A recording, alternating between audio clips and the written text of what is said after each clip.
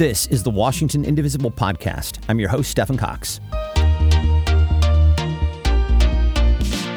Well, it's time now for a monthly check-in with our friend Kevin Jones. He is our resident election guru, and he's also the leader of Indivisible Vashon. He also sits on the steering committee for the Washington Indivisible Network. Hello, my friend. How are you? I'm doing well, Stephen. How are you today? I'm good. We were just saying before we began that I think there are 11 Tuesdays before the election. Did we get that right? We're 11 Tuesdays away from the big day, and that's so 77 human days and dog years. We'll have to figure that out later, but yeah, it's coming up. Listen, you're the math guy, so you're going to have to multiply 77 times 7. I'll let you do that in your head, and I will do the things that I have a natural. Okay, it's not math. It's not math. I'll tell you that. So listen, it's a team effort. Exactly. So much has happened since our last discussion about 6 weeks ago. Washington's primary. There have been a number of national developments that may have shifted the dynamics of this year's election. Things like the Dobbs ruling overturning Roe v. Wade, the Democrats' passage of the Inflation Reduction Act, the January 6th hearings, the FBI raid, on and on and on. How are you seeing the impact of all of this? So we are checking now that most of the primaries are behind us and we've identified those close races. Now's the time to kind of see where things move just based on public opinion. Previously, we had, the gerrymandering and other things affecting and new candidates, people dropping out. That's pretty much behind us now. So now we can kind of see how those factors affect the candidates. There's some other things that are happening, of course. Gas prices declining at the most rapid rate that we've seen in a long time. Of course, when you get to the end of the summer, gas prices come down. So it actually, would favor the administration. But also inflation. I think more people are seeing that that's a global issue, not just a U.S. issue.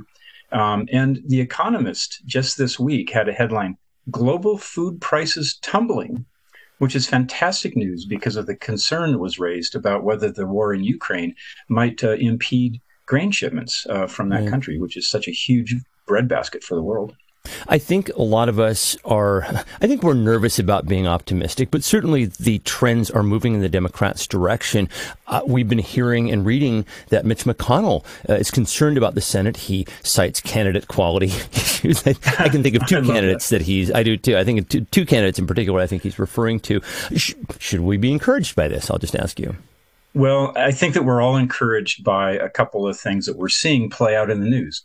The really radical right candidates who seem to be having some trouble. But the other bigger trend that is very interesting to me is threats to democracy are now, according to a recent NBC poll, a top concern for voters. And this is very interesting that democracy polls at 21% of the voters are concerned about democracy. And I can tell you that, 6, 8, 9 months ago, when I was talking about how big a deal will democracy be, quite a few people were, that doesn't really poll very well. Okay, that's starting to change.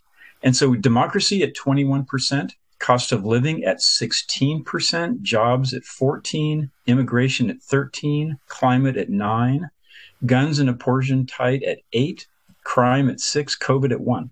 There's a 3% margin of error here. So, those items that are just, sort of side by side are probably pretty equivalent in the American mind. But democracy is ahead of the next highest issue by 5%, outside the margin of error. And so I think the news is breaking through that radical Republicans are really a threat to our way of life. I was going to ask you what your thoughts were on why that shift occurred. It's almost as if crime and threats to democracy almost flip-flopped in their position. It was, I think, very frustrating to myself and a lot of our audience members that these threats to democracy, which are so apparent to us, were not breaking through for voters. So I will just ask you, and this is somewhat unknowable, but this is what you traffic in. I wonder how a lot of this played out in our recent primary. I think a lot of people were very pleasantly surprised that the Democrats did as well as they did here in Washington. The red wave did not seem to really hit our shores. Were you surprised by that? I listened to people express their concerns about whether or not our state Senate and House would flip from blue to red. I looked at the numbers, the margins that we have. I feel pretty confident in Washington state, not for every single race, but certainly in the majority of them. So Did I know how the primaries would come out? No. Am I happy the way they did? Absolutely. Progressive candidates supported by our Washington State Indivisible groups did very well with just a few exceptions, and a few meaning, 3 or 4. Well, the good news, I think, generally across the board, save for those few races, which we'll discuss. I do want to start by talking about the premier race. This is Congressional District 8's Dr. Kim Schreier. Happy birthday to you, Congresswoman. It's her birthday today. She wound up drawing a surprise opponent. I think many people were surprised that MAGA Republican Matt Larkin made it through. What can you tell us about the state of this race now? Well, looking at the primary results, we should all be pretty optimistic about Kim Schreier's opportunity to retain her seat. She did receive 48% of the votes cast in the primary. And so that's not a majority. But if you look at the number of progressive votes and the number of conservative votes cast based on the folks who ran in that race, she is a half a point ahead of the conservative votes. So it is still one of the closest races that we have in the state of Washington. But I will tell you that of the rating groups that I look at, like Cook Political Report, et cetera, one of those now says this race is no longer a toss-up. It's tilting to Kim. That's like the one shade away from toss-up. So how does it go? It goes toss-up, lean, tilt, or tilt, lean? How does it good question. Toss-up, tilt, lean, likely, and either solid or safe, depending on which organization. So, but the thing that we need to keep an eye on, I believe, is the trend is in the direction that we like to see, moving away from that toss-up, anybody's guess coin flip race into, it looks like she's got the momentum on her side. And I think it's fair to say that we know that polls are not always accurate. Certainly 2016 was a very, very strong reminder of that. And so we will keep our feet firmly on the accelerator all the way through to November here in the 8th Congressional District. And that is such an important thing because as you mentioned, the things do shift and things do change. But again, that is one of the closest races in Washington state. So while we can feel good about the results of the primary, resting on our laurels is not the right approach now. Yeah, we need to keep moving forward there. Thank you for saying that. And I think you said that in a very, very fatherly way. I appreciate that. So another surprise, I think, to a lot of people was the race down in the 3rd Congressional District. This is a southern part of the state down in the Vancouver area. Incumbent Republican Jamie Herrera Butler did not make it past the primary. One can presume because of her vote to impeach Trump after January 6th. She came in behind MAGA Republican Joe Kent and Democratic challenger Maria Gluesenkamp-Perez. This was previously a solid R race. Have the primary results changed that dynamic? According to the folks that I look at, and these are the ones who call how close the race is, right? That toss-up, lean, tilt deal. So yes, the race, as you mentioned previously, a solid R, solid Republican. Sabato now rates this race as a likely R, okay? And Cook now rates this race as lean R. So again, likely is pretty much assured that the Republican's going to win. Cook is kind of playing a middle ground here, that there's possibly an opportunity to overturn this. Now, we have added now Marie Perez to Take Action Network. So our listeners who are familiar with how to find those volunteer opportunities, she's there. Go support that race if that's an area of concern, particularly if you live in the 3rd. That's going to be a big deal for you. And we know that we have reach in the 3rd Congressional District, and so we are going to be reaching out to Marie Gluesenkamp-Perez for an interview with her on the podcast, so watch this space for that. I also want to talk about the Senate race. There was a little bit of concern that Patty Murray might have had something of a challenge from Republican Tiffany Smiley. Talk about the results here. Yeah, that's another good trend for us. I kind of love the advertisement where they had Patty's face morphing into Joe Biden's face. But I think with all the recent federal legislative wins, that may have helped her. So at one time, Patty, one of the groups rated Patty as only a likely Democrat to retain that seat.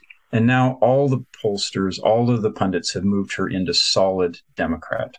So that's very good. She did receive a majority of the vote at 52% in the primary.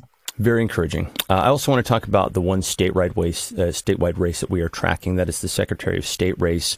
Current Democrat Secretary of State Steve Hobbs did surprisingly well, I think. And the Republicans in the race split the vote so that the self-professed nonpartisan Julie Anderson is also going to advance. This means, among other things, that for the first time in about 60 years, a Republican will neither be running in the election nor will hold that position. What do you make of these results? I'm encouraged by the results. I'd be happier if Steve had retained more than 40% of the vote, which is what he got in the primary. The other data that I look at is, again, that combination of progressive votes versus conservative votes. And in this case, now we have independent votes.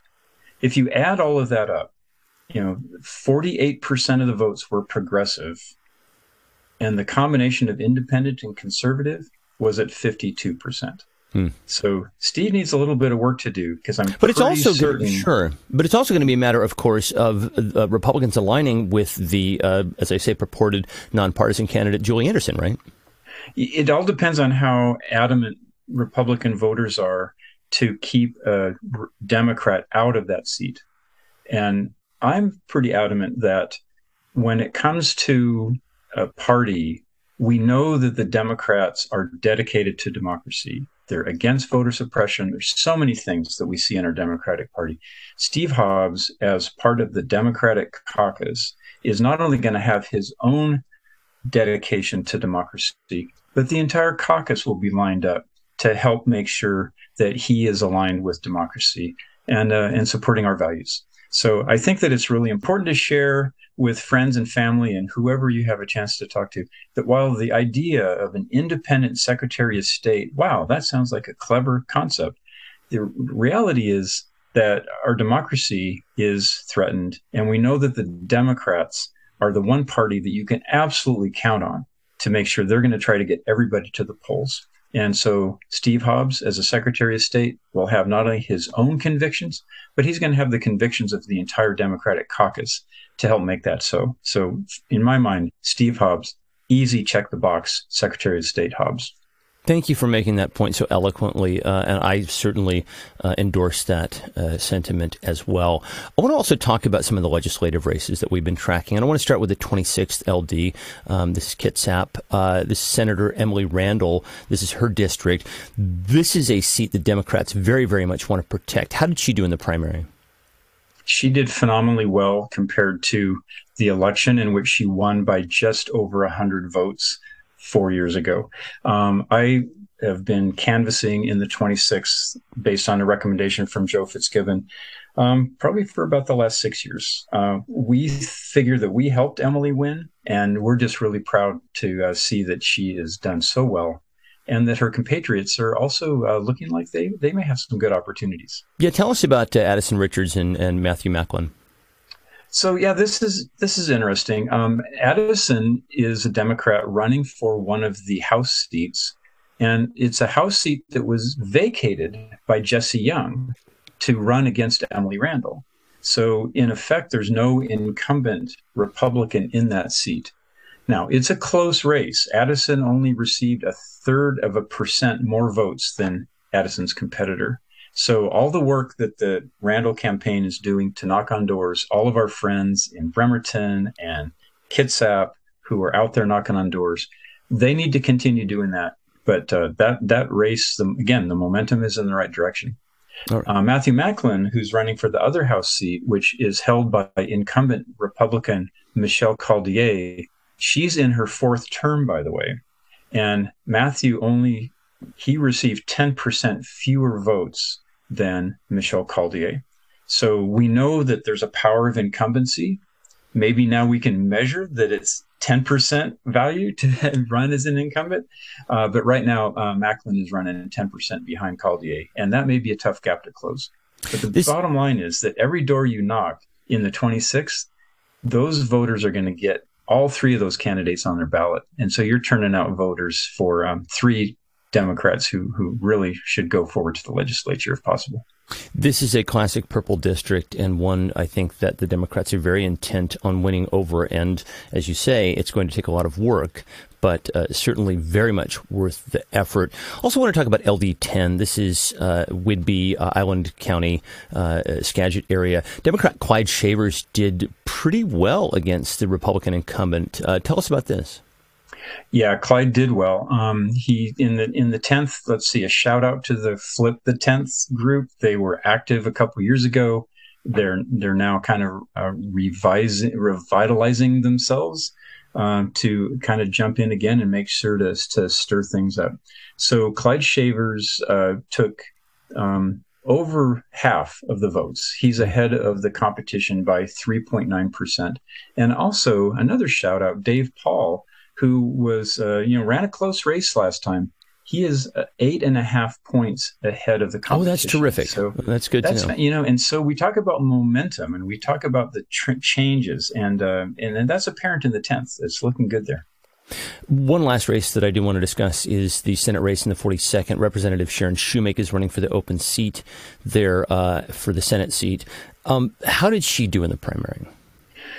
So Sharon, first of all, is an environmental champion, and everybody knows we need more environmental champions in the state legislature to continue the record of climate and environment legislative wins that we've had in the last 2 or 3 years. Sharon did not do as well as I would hope. She's behind by about 6% on her competitor. Now, I know the folks in Bellingham are rallying and making sure that they're going to work to get the vote out. That's an area, again, where help would be needed to make sure that those progressive, climate-conscious voters in the 42nd get to the general election and check the box for Sharon Shoemake. Putting all of this together, any speculation, and obviously speculation is simply that, but I'll just ask you, any ideas on how our primary may be forecasting what might happen in the general election? Well, I think there's a couple of things we should think about, and this is the way I'm thinking about it.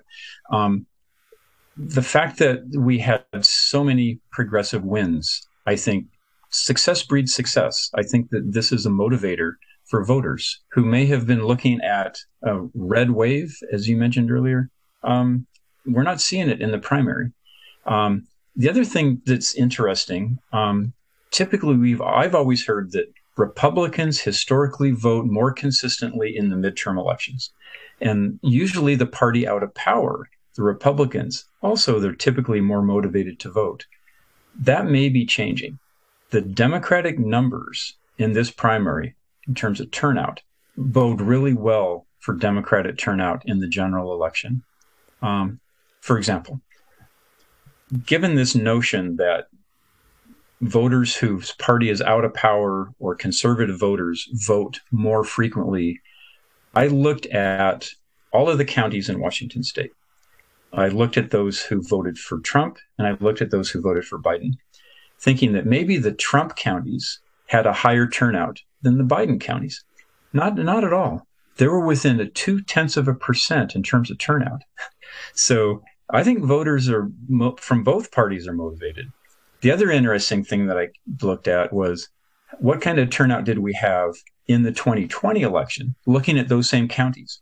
And it turns out that the Biden counties had voter turnout 3% higher than the Trump counties. So I would say that this notion that Democrats are like not paying attention, that is maybe a thing of the past. And I'm looking for more of that trend. We're going to see what happens in the general, of course.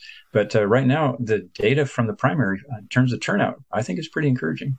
I would agree, and I think it has much to do with many of the factors, the developments that we began our conversation talking about. I do want to finish up in our time remaining by talking about the national picture. As I was mentioning, Mitch McConnell is very worried about the Senate. Democrats look to have a decent shot at expanding here. What are the trends looking like? That trend is also looking pretty good. We have work to do in the Senate, don't get me wrong. But the Democrats seem to be peaking, if you will. Think of a sports team, prepping for the big game. The Dems seem to be peaking right about the right time. So let me just give you kind of a close look at what's going on. In the Senate, we have identified 4 close Senate races. And it turns out, though, that in Florida, with Republican Rubio, it looks like that is trending to Republicans. We're going to learn a lot about that in the primary. It's going to happen tonight. So we'll be keeping our eyes on that. On the other hand, Maggie Hassan, the Democrat in New Hampshire, is pretty much trending towards Democrat.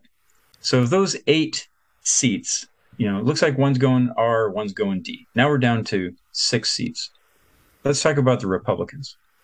In Wisconsin, Johnson looks like they're claiming he's got a 60% likelihood to win, which is closer than Rubio's chances in Florida.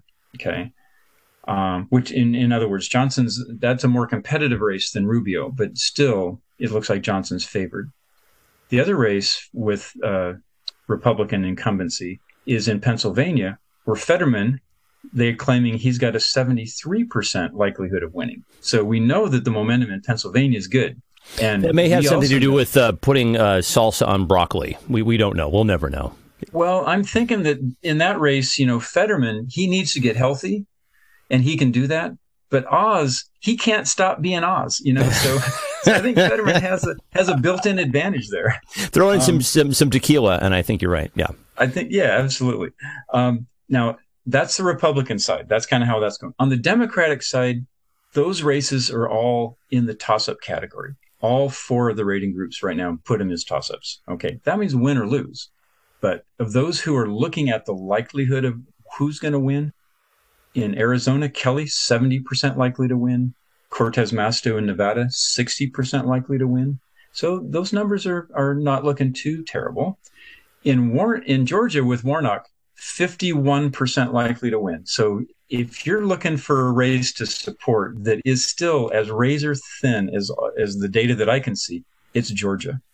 The bottom line, as I see it, is I hope all those toss-up Senate seats stay in Democratic control, right? Because that means we are going to hang on to the Senate majority.